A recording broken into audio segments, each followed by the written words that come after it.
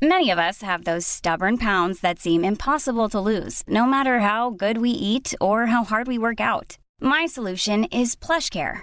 PlushCare is a leading telehealth provider with doctors who are there for you day and night to partner with you in your weight loss journey. They can prescribe FDA-approved weight loss medications like Wegovy and Zepbound for those who qualify. Plus, they accept most insurance plans. To get started, visit plushcare.com/weightloss. That's plushcare.com/weightloss. When you're ready to pop the question, the last thing you want to do is second-guess the ring. At BlueNile.com, you can design a one-of-a-kind ring with the ease and convenience of shopping online. Choose your diamond and setting. When you find the one, you'll get it delivered right to your door. Go to BlueNile.com and use promo code LISTEN to get $50 off your purchase of $500 or more. That's code LISTEN at BlueNile.com for $50 off your purchase. BlueNile.com, code LISTEN. Planning for your next trip? Elevate your travel style with Quince. Quince has all the jet-setting essentials you'll want for your next getaway, like European linen, premium luggage options, buttery soft Italian leather bags, and so much more. And is all priced at 50 to 80% less than similar brands. Plus, Quince only works with factories that use safe and ethical manufacturing practices. Pack your bags with high-quality essentials you'll be wearing for vacations to come with Quince. Go to quince.com/pack for free shipping and 365-day returns. Hi everyone, it's Helen here, the voice of Azu, Enola and Laverne. Today, I'm here to tell you about Woe Begone, a podcast launched on the RQ network. Woe Begone is a weekly horror sci-fi audio drama series about the nature of power and the implications of linear time. Woe Begone follows Mike Walters, who discovers a mysterious and violent online game. What begins as an exploration of an alternate reality game with real-life consequences quickly becomes a search for the technology that makes the game possible. Each episode has a unique soundtrack composed by creator and writer Dylan Griggs. Listen to Woe Begone, spelled Woe.Begone, wherever you listen to podcasts. Or check out woebegonepod.com for episodes and transcripts. Have fun, and see you later.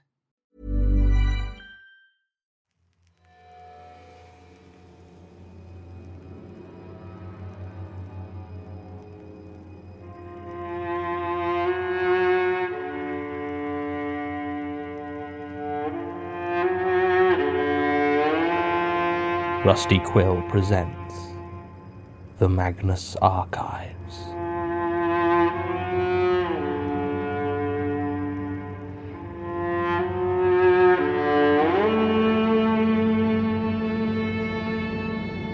Episode 70, Book of the Dead.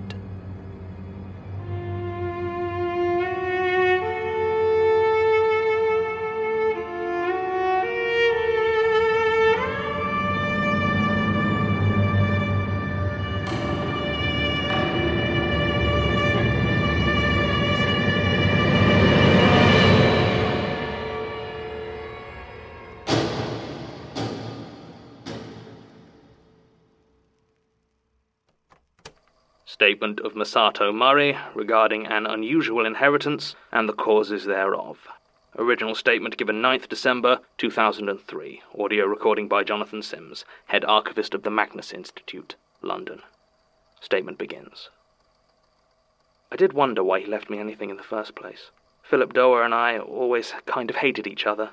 You know those friends you have who aren't really your friends, but you go to the same parties and it's not enough of a thing that you'd actually avoid each other, so everyone just assumes you're friends and you kind of absorb that and even start picturing them when you think about your friends as a group. But deep down you both know you don't actually like each other, it's just that it's actually more effort to not be friends. Well, Phil was one of those. He was fine if you were discussing a movie and he was picking apart the dialogue or the casting choices, but whenever he started drinking, he got political. And let's just say he was the sort of guy who thought that minimum wage was a bad idea. I don't have particularly strong opinions myself, but it really wasn't a rant you want to hear when you're 4 beers in, especially when you've heard it plenty already. It was like, yeah, Phil, we know you got where you are through sheer hard work and determination, and the fact your parents gave you their second house as a 21st birthday present didn't help at all. Asshole. Not that I want to speak ill of the dead. Anyway, as far as I knew, my distaste for him was always mutual, so it came as a real surprise to learn he'd left me something in his will. I'd love to make some flippant remark and say the only gift I needed was him falling under that train. But, truth be told, his death actually hit me pretty hard. All of us felt it.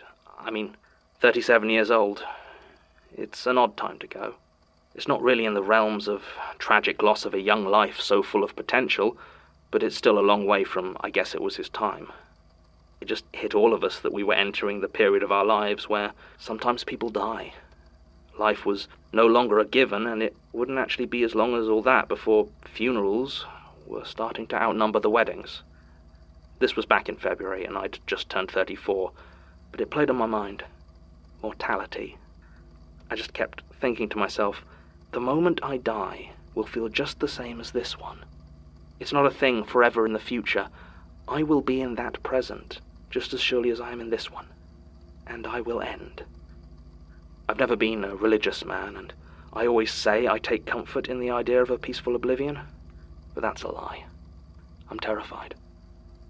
The inheritance I received from Phil didn't exactly do anything to calm my mind. It was listed in the inventory as his journal, but looking at it, that didn't seem right at all. It was clearly older than 37 years, with the black bookcloth faded and worn away at the corners. For a second, I wondered if maybe it was some sort of family journal passed down between generations, but then leaving it to me made even less sense. I still took it. What else are you going to do in a situation like that? It was larger than it had looked lying on the table and heavier, like one of those old family Bibles you sometimes see in museums. I did have the decency to wait until the end of proceedings before I carried it home and started to look on the internet to try and see how much it might be worth. This was actually the first time I took a proper look at it. I don't know, really. The whole thing felt so surreal that actually examining the thing hadn't quite felt right when they first gave it to me. There wasn't any obvious name on the cover, and I wondered if it might have had a dust wrapper that had been lost, but it seemed far too large for anything like that to fit.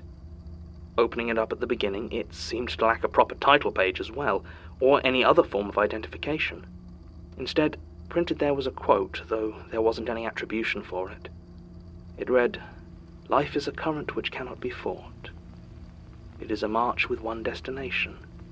You cannot cease your step, nor move your course to one that skirts the journey's termination." And below it, in a faded blue ink, was a handwritten message. "You have already read too much." I laughed at this. I was starting to think that maybe Phil was finding one final way to be an asshole from beyond the grave. I'd never thought he'd actually had much imagination, but a gruesome practical joke did seem the most likely explanation at that point. So I turned the page to see what was next.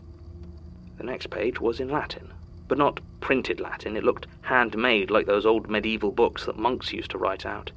The ornate Gothic script cascaded down the page, rigid and sharp. Obviously I couldn't read it, even if I had the first clue about Latin, which I do not. I could barely make out which letter was which. The next page was similar, and the one after that. It was almost 20 pages before the writing became something close to what I recognized. It was English, but not like modern English. I'm not sure if it was old or middle or whatever, but they tried to make me study the Canterbury Tales once for English class, and it looked kind of like that. Close enough to real words that you knew it was the same language, but it was spelt all wrong and didn't actually make much sense when you tried to read it. There were a couple of words that stuck out, though. It seemed to be about someone called Julian, and death cropped up a few times, which I assumed was a death, and even one instance of the word homicide, which I didn't even know was a word back then. The next pages were more of the same, though I did gradually get more and more so I could understand it. Each was in a very different hand until it reached the entry on Christopher. This was one of the first with printed type, and like the others had no real heading or formatting, just a solid block of text that covered the page. It was an account of the death of someone named Christopher, which apparently took place in the year of our Lord 1592. He was dragged through the streets of Norwich by a horse, scraping off a good deal of skin on the jagged, frozen ground. After about 10 minutes of leaving this bloody trail, the horse proceeds to stop, turn around, and slam its hooves into his head until it caves in. Christopher does not lose consciousness until the third impact. This whole scenario was described in vivid, graphic detail. I felt a bit unwell reading the account of how it felt for him to hear his own skull breaking. It soon became clear that all the accounts were similar. Each detailed a death, often violent, always unpleasant. They were in chronological order, with what looked like 5 to 10 years between each one, though sometimes they came much quicker, one after the other. I also started to notice on some of the pages a faint scorching around the edges, though it would be some time before my own attempts to burn it proved how resilient it really was. As it went through the ages, the style and the manners of the death updated with it, though no one found in those pages seemed to die naturally. I wasn't reading them very closely at that point, one gruesome death being very much like another. When I reached the last 2 pages before the book's contents became blank. The penultimate was for Philip Doerr, and the last one, as I'm sure you might have guessed, was for me. It was hard, reading the book's description of Phil's death.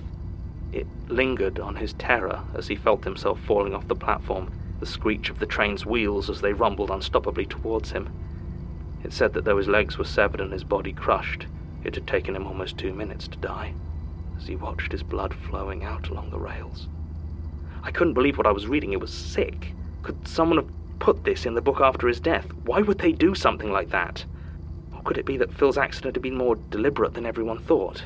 Maybe it was suicide, but even then, I respect anyone's right to end their own life, but even if that was the case, writing gory fiction about it beforehand is well beyond anything that Phil was capable of. I didn't know what to do. Should I tell someone? And tell them what? The book was old, and these pages looked newer than the handwritten bits, sure, but they still did look like part of the book. If this was some elaborate hoax or morbid joke, whoever did it had a whole book deliberately written, printed, and very convincingly aged, just to play it on me, whose only significance was that I kind of didn't like a man who died. None of it made any sense. Finally, I turned to the last page before they turned blank. It was my death. It was to occur, so it said, in 2014. 11 years in the future.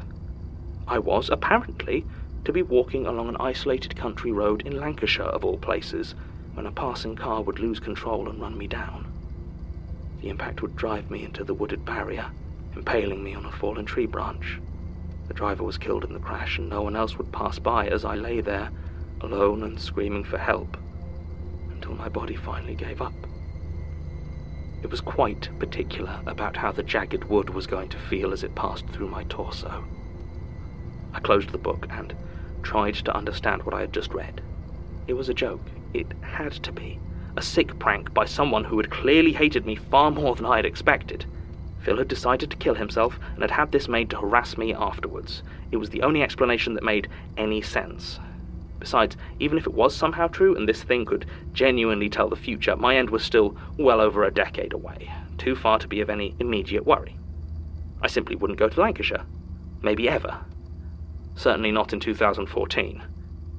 I had no idea what would even cause me to go there in the first place, so I did my best to ignore it. For a while. It played on my mind, though. How could it not? So I started to look into some of the other deaths it detailed. Not obsessively, at least not at that point, but I took the time to search online for a few of the names and how they died. It wasn't easy, as the book only ever gave first names, and most of them predated online records by a long way. Eventually, though, I found one. Alexander, so the book claimed, had died in 1983, after his home was broken into. He was stabbed 7 times in his bed before his throat was sliced open. The entry went so far as to assure me that the murderer was never identified or caught. Well, after a little bit of digging, I found him. Alexander Willard. It was an article on the history of the small town of Ulster, near Stratford-upon-Avon. It was focused on the darker aspects of the area's history, and detailed the few ghosts that supposedly haunted the area. Tucked at the end of the piece was the mention of a strange, unsolved murder that had taken place in 1983. Where a local mechanic named Alexander Willard had been killed in his bed. No culprit was ever found, and no motive for the crime was ever determined. Of course, that didn't prove anything, not really, only that whoever had written the book had really done their research. There was nothing to it but a lot of time and energy that had, for some reason, gone towards the sole purpose of scaring me. If it was true, if it was real, and Phil had it in his possession, surely he could have read of his own demise and taken steps to avoid it. I turned back to the page for my own death. The sickening desire to reread the details gnawed at me. And that was when everything I thought I knew crumbled. Because the page had changed. The words were as solid and unmoving as they always had been, but now it told me that I died in London, in 2012. I was apparently renting a flat in Bethnal Green with a faulty gas main. The gas had built up undetected, and when I tried to light the oven to cook a piece of salmon, it exploded and set the whole place alight. I was to be admitted to the Royal London Hospital Emergency Department with third-degree burns over 70% of my body, where I died 19 hours later. My whole body was shaking at this point. I threw the book across the room and left.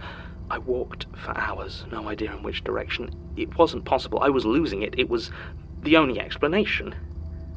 But I knew that I was as sane as I ever had been. When did it change? Was it when I turned back to read it again? Or perhaps when I had made the decision to never visit Lancashire? If the book knew the future, then how much did it know me? My decisions and choices were my own, so was it responding to them, or simply to the fact that I opened the book again? Perhaps it changed every time I opened it, even if I didn't read the page. Every interaction changing my fate, though none, it seemed, made it less horrible. I went to stay with a friend of mine, John Kendrick, for a few days. He could see something was wrong and thankfully didn't ask me about it. Instead, just tried to cheer me up. I tried to forget it, to ignore what I had read, but it's not the sort of thing that ever truly leaves your mind. And eventually I found myself back in that lonely house, staring at that damned book. Had it changed? Were the words, now within that raggedy black covering, already describing a new, more painful end for me? Or had it shown mercy and granted me a quicker death? I tried to destroy it, of course. It wouldn't burn, and water didn't seem to damage the pages. Spilled ink didn't mark them, and though I considered burying it, I couldn't shake the feeling that those who came before me must have tried all the same things. I read my death again, as it told me how I was to be partially decapitated by a falling piece of masonry on New Year's Eve 2011. I try not to read it, of course, but sometimes it just gets too much. Every time, the date gets closer, and the manner of my death stays just as awful.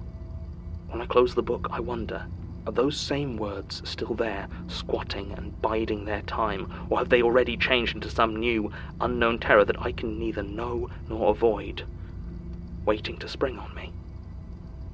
I haven't brought the book with me to show you, and I am not planning to write up a will. I don't know whether it's ownership of the thing that makes it write your fate, or just reading it. Either way, I will keep it as long as it will let me. Until I reach an end that may be more gruesome, but is fundamentally no different than that which awaits us all. Statement ends. Mr. Murray disappeared shortly after making this statement. As far as we can determine, it was a voluntary disappearance, as the lease on his flat was cancelled shortly beforehand, and he resigned from his post as an administrator with Birmingham City Council. Since then, he has apparently been successful in changing or hiding his identity, and neither Sasha nor Tim have had any luck locating him, though Tim was able to confirm that one Philip Doer passed away after falling under a train at Birmingham New Street Station on the 1st of August 2003. There are also no accident reports we were able to find that matched any of his supposed predicted deaths. I've discouraged further attempts to locate Mr. Murray, as even the latest of his possible ends was some years ago now, and if he was in any way correct about the book, he is most likely long dead. Notable in his account, however, is the absence of any indication that this book was ever possessed by Jürgen Leitner. It seems to support the theory that whatever these books are, Leitner is not entirely responsible for them. One other slightly encouraging piece of news is apparently IT have finally figured out what's wrong with Sasha's computer. It's been getting authentication errors when trying to connect with external devices or networks. I can't say I'm fully familiar with exactly what that means, but hopefully now the problem has been isolated, they can come up with some sort of workaround, and future investigations will be able to once again fully utilize her technical skills. End recording. Supplemental. Books. Again and again, it always seems to come back to those books. There are other artifacts that hold sinister power, certainly, but none of them seem to be quite so prevalent or insidious as those damn books. But why? I had always assumed that Leitner had created them somehow, leasing part of his own damned soul to give them power or some similar nonsense. But no, I've heard enough now to be sure that these books existed long before he managed to hunt them down. Not all of them, though, it would seem. I found something in the tunnels. I have now thoroughly explored the upper level, at least as far as I'm able.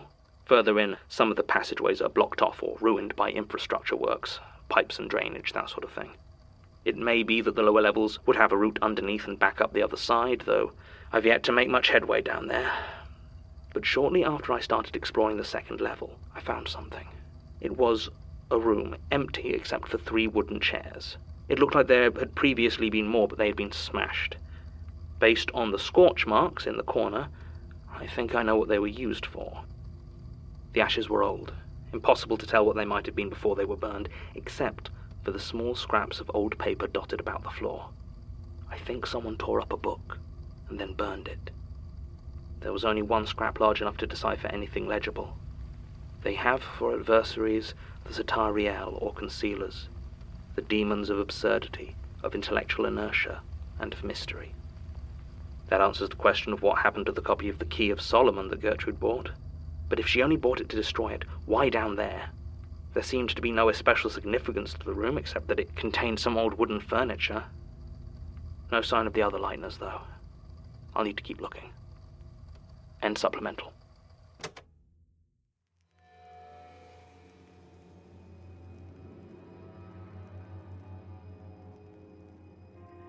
The Magnus Archives is a podcast distributed by rustyquill.com and licensed under a Creative Commons Attribution Non-Commercial Share-alike 4.0 international license. Today's episode was written and performed by Jonathan Sims, produced by Alexander J. Newell and Mike LeBeau, and directed by Alexander J. Newell. To subscribe, view associated material, and make donations, visit rustyquill.com. Rate and review us on iTunes, tweet us at TheRustyQuill, visit us on Facebook or email us at mail@rustyquill.com. Join our community on the forums via the website or on Reddit at r/TheMagnusArchives. Thanks for listening.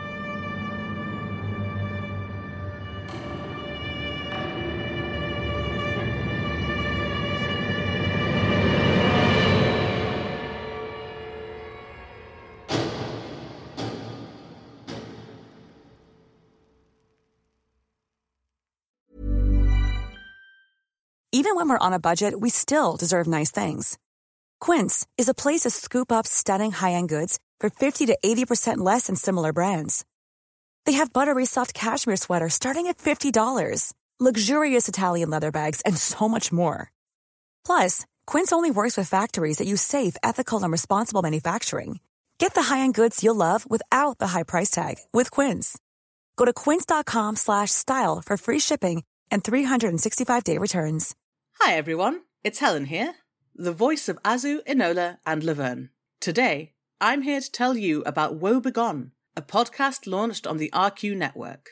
Woe Begone is a weekly horror sci-fi audio drama series about the nature of power and the implications of linear time.